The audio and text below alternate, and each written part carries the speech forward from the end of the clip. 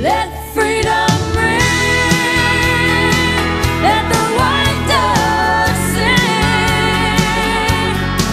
Let the whole world know that today is a day of reckoning. Welcome to Freedom's Call. And now, here's your host, Brett Sterling. Hello, everybody, and welcome back here to Freedom's Call on Key Radio, KEYK 89.3, Lake of the Ozarks. I'm your host, Brett Sterling. I'm joined today by Missouri State Senator Eric Burleson from the 20th Senate District here in the state.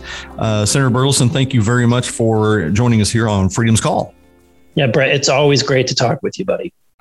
Well, we definitely appreciate it, and appreciate you taking time out of your busy schedule to join us here today and speak with our listeners. Now you're in the 20th Senate District, which is basically, I think the best description is that it's the donut around Springfield, and the 30th District is the donut hole that actually is more Springfield proper. Now, what are some? And I mean, I think the 20th District is a pretty heavily slanted Republican. I mean, it's what is about like plus 15, plus 20 points to Republican. Easily. It is it's a fantastic district. It's people that enjoy that enjoy not having to live with all the mandates and the draconian laws of a city like Springfield. So I live particularly in the city of Battlefield, Missouri, and we have one of the lowest crime rates in the state, actually the lowest crime rate in the state of Missouri. And we get to enjoy things like fireworks and other things that some citizens cannot do. And low taxes. People love in the 20th Senate District not having to pay all the high taxes that they do in some of the other areas. Well, that is kind of a novel concept: low taxes and freedom, and fireworks and freedom. Yes, absolutely. And that's, I sometimes not so affectionately refer to Springfield as Springfieldistan with some of the regulations that our city government is kind enough to impose, and also some of our other larger employers, which shall remain nameless here at this point. So what are some of the concerns of aside obviously from freedom and low taxation, I mean, what are some of the priorities of your constituents policy wise? So I think that we saw really what's happened over the last couple of years, a real degrading of individual liberty, and what I think was originally established for us, which was this opportunity to govern ourselves. The founders really wanted an educated population that they thought was smart enough to make decisions for their own lives, and we have wholeheartedly abandoned that vision over the last couple of years. We basically have turned over all of our decisions for individual lives, or many of the politicians have turned it over to Fauci, or as they like to say, follow the science, right? So that you have like one figurehead who gets to tell the rest of the world how you individually should be, all the actions that you should be taking with your family and your life. And I think that we rejected this notion long ago, right? We had a king at one point in our history, and we rejected that concept. And so, because the goal is that the idea is that people should be able to make decisions, or are smart enough to make decisions for themselves that are in their own best interest.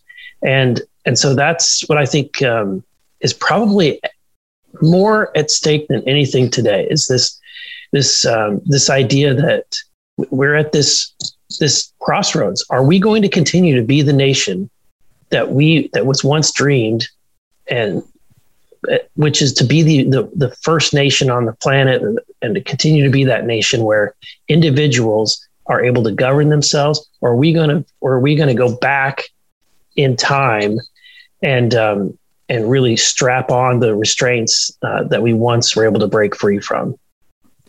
Yeah, I think that's a great point. I get in a conversation with some individuals from time to time to consider themselves a little bit more enlightened, and they talk about, Brett, this is great. You got to get out of the 18th century. You got to get out of the 1700s. The Constitution was written for a totally different time, and we need an update. And we have planes, trains, and automobiles and Wi-Fi and all this stuff. And you really need to get with it. And I always point out that, you might think that I'm trapped back in the 1700s, but if you look back at systems of government, self-governing citizens and governmental power vested in the people and not the state is actually the most contemporary form of government. And what they're advocating for is going back to feudal times, to where there truly is a almost a dictatorial authority. Yeah.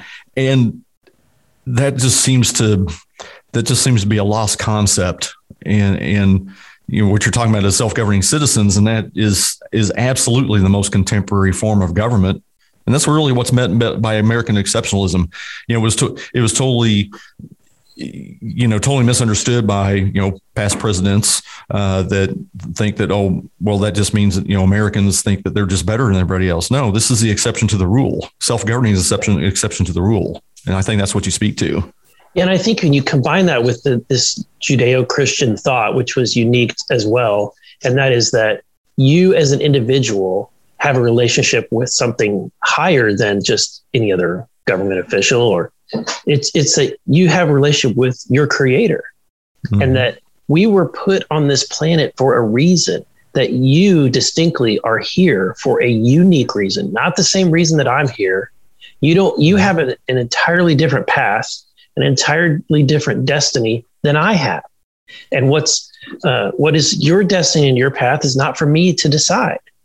And how you're going to conduct your life and what actions you should be taking is not for me to decide. And so this is what I think is really a beautiful, inspiring part of the American journey. And what I think it created is this monumental system, this government where people dared to dream impossible dreams, right? Because they didn't feel that they had to check permission first, right? The Wright brothers didn't have to go get some license and didn't have to go get permission before they did all of that testing. They built a plane and drove mankind further because they dared to dream things, and that could have only happened in America. And so I say that to say, as we've been going through this really difficult time where the world wants everyone to hunker down and shut down and turn off the lights, basically, and not talk to each other, not challenge who you are and be with other people, it really is the antithesis of what America is all about. I'm thinking one of my favorite quotes is a quote from Helen Keller.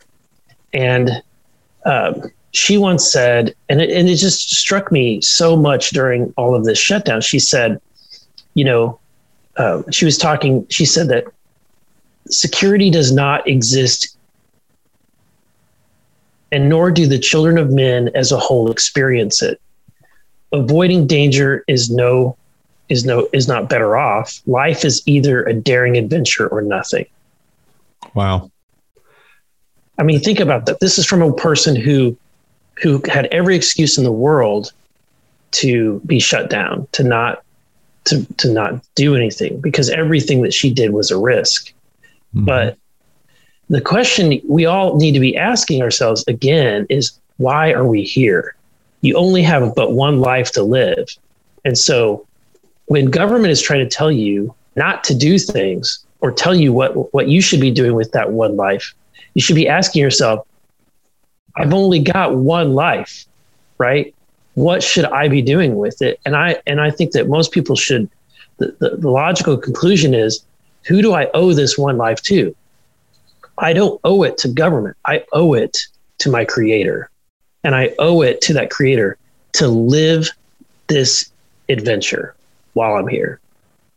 Amen to that. And very well said. And I think, what you touched upon is, a main tenet of conservatism that in our founding principles, that our rights, our natural rights, are given to us from God. They're not given to us from government. And there's certain things that, man cannot vote on. They can't vote on our, right to defend ourselves. They can't vote on, our right to life. This is kind of a fundamental, a primary tenet of limited government as well, because if, and I think that's what, liberalism, progressivism, and, the other offshoots, whatever you want to call them, really focus on this man-centered universe. And, in that worldview, then man can dictate who has what rights each individual has, take away rights at a whim, because man is fallible. God is not. God is kind of the fixed point in the universe. And, I think that we've seen that man tends to follow this moral relativism, and I can justify any action by any person given certain circumstances. But no, there are firm, solid differences between right and wrong. And just this liberal view of government, it's not a classical liberal view of government. Conservatism is more of a classical liberal view of government. It's pro-liberty. There's no limiting factor to what the government can do to you or can attempt to do for you. And I think that is something that's very unique in our country. Absolutely. That's what makes this place so precious.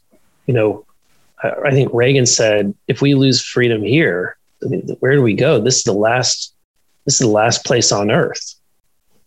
So we have to fight for this republic that we've been given. Yeah. And I think, and I mean, Reagan's words are very, very prescient, because there is no other place to go. There's no other place to where freedom, we can be as free, to where we can, dare to dream, as you say, and aspire to these lofty goals. And you look at all the, kind of going back to, the view that the Constitution is an outdated document, point to, the detractors point to all these technological improvements and advances. And again, I just kind of point out, like, I'm pretty sure that the Constitution was still in place when we, as you said, when we developed the ability to fly, when we developed the automobile, when we went to the moon. I'm pretty sure that the Constitution was still there. So the Constitution, those principles are timeless. They allow for innovation. They allow for societal advancement and improvement in life. They don't deter it, but it's a contract between the individual and government, limiting what government can do to you. And that's the thing that I think that, I don't know, do you think that's a failure of our education system, that people just don't understand how precious, a gift that we've been given, and in the value of the constitutional principles? Oh, absolutely. That was the whole reason why we have the education system that we have, and why we fund public schools, is for that very reason, right? So the founding fathers wanted the student, immediately after giving us this republic, as Benjamin Franklin said, a republic, if you can keep it, the founding fathers went about trying to make sure that that there was an educated electorate that understood how precious a republic was, and that it was completely different than the tyranny of a democracy. So a republic, I kind of think of it as, what they wanted to create was something similar to the way that your banking system works. So when you put money in the bank, sure, the bank is in control physically of those funds, but you always can, at the end of the day, they're yours. And it's the banker's responsibility to be a trustee of those funds. Right. And so when you come to call on them, they're supposed to be there when you ask for it. And so in the same way, a republic is different than a democracy. So if in a democracy, you vote and it's over and all power is gone after the vote. Right. But in a republic, because there's that constant relationship, and in essence, that's why we have a president. We don't have a king.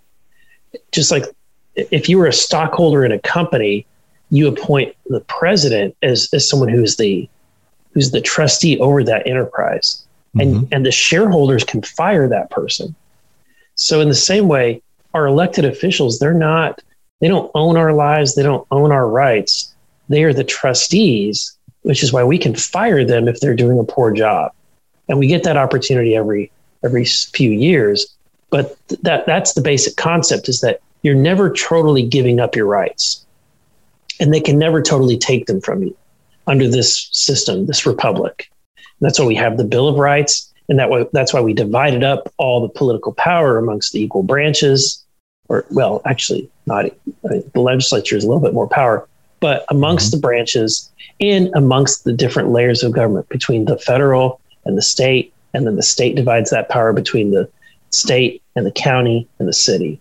And so by really breaking up all that power, we have created this beautiful system that is designed so that you as an individual, whenever you are investing your political power per se, there's not one single person that could steal the whole thing.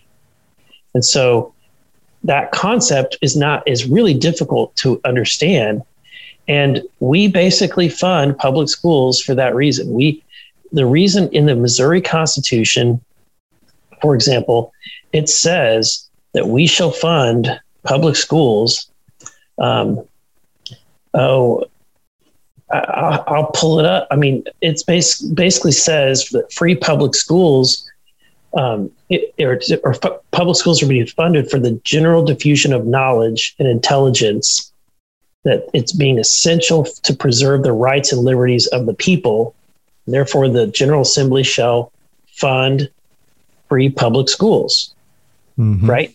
And we do it. We fund public schools not so that people can have jobs, which is great, which is a great outcome, but we fund it so that people understand that it's important to preserve the rights and liberties of the people. And so, right. That'd be really nice if our educational system actually followed through on those principles, wouldn't it? Right. But they don't. They absolutely don't. And instead we're focused on critical race theory. Our schools have become hijacked by what I would call the left, which is hell bent to destroy the principles of this country, to make every child feel like they should be ashamed just because they, they start with critical race theory by saying that you should apologize because you're standing on ground that was once owned by Native Americans and stolen, right? And so it starts with, it doesn't matter who you are, the land you're standing on is stolen, and you should be ashamed.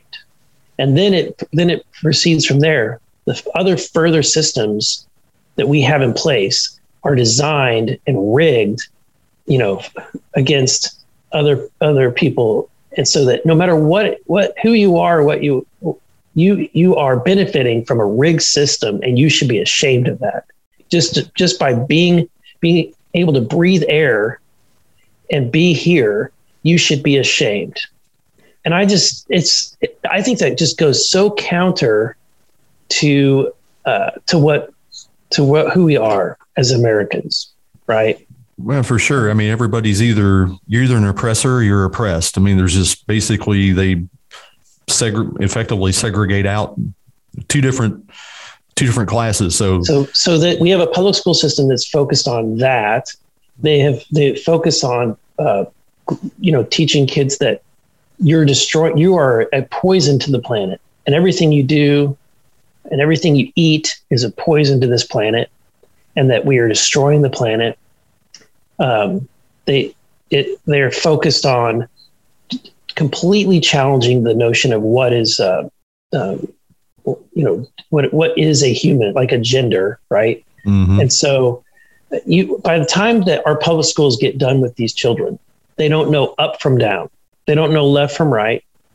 And they're completely and totally confused. And I think that's the model, that's the design, is to create people that can be controlled, that are, because if you don't know what truth is, and then how can you possibly stand up for anything?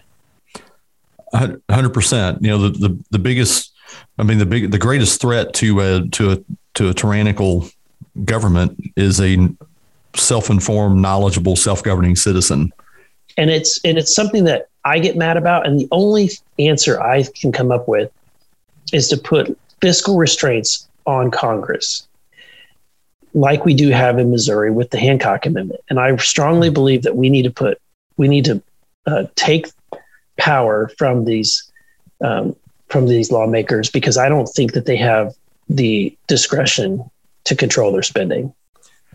No, and I think, and they've proven that, year after year and decade after decade. It doesn't matter whether Republicans or Democrats are in control of Congress and or the presidency.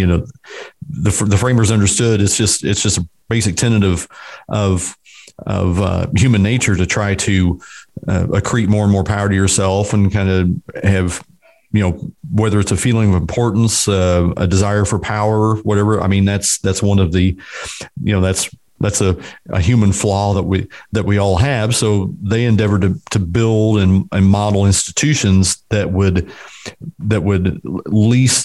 be least likely to infringe upon our individual rights. And a couple of the defense mechanisms, I have people, point out, well, we just need to follow the 10th Amendment. I said, hey, I agree with the principles of the 10th Amendment. Anything that's not specifically, any authority that's not specifically given the federal government is reserved to the states and the people. 100% agree with that. But then the next question is, what's the defense mechanism? What is the penalty mechanism of the 10th Amendment? Well, there isn't one. And the reason why there isn't one is because the framers already included two defense mechanisms. And that was state legislatures selecting their two senators to go to Washington, D.C., right, to be the state's voice in the federal government. And two was the Convention of States process. And I think, like you, and this kind of cuts across, and I think, and correct me if I'm wrong, but this kind of cuts across all different political views, that the supermajority of people agree that government does too much, or that DC does too much. They spend too much and they stay there too long. They also agree that they're never, ever going to do anything to correct any of those items. And so this seems to be a reasonable way to, and it's really the Constitution. I think you'd agree is kind of the roadmap, is the owner's manual to our republic. And this is what they've told us to do. Is that a statement you agree with? I think you're right. I think that you're right. Like when you look at what their intention was and why they put it into the Constitution, it was for such a time as this. Mm-hmm. And the fact that state legislators are not utilizing it is I don't know if it's the right term, but malpractice, but it's just, they're not doing their job. If we don't call the federal government to task and we don't utilize the last tool we have left to do so, then we're failing in our job as legislators. And that's how I came from being someone who was opposed or concerned about it to being someone who is ardently in favor of using Article 5 to address this situation.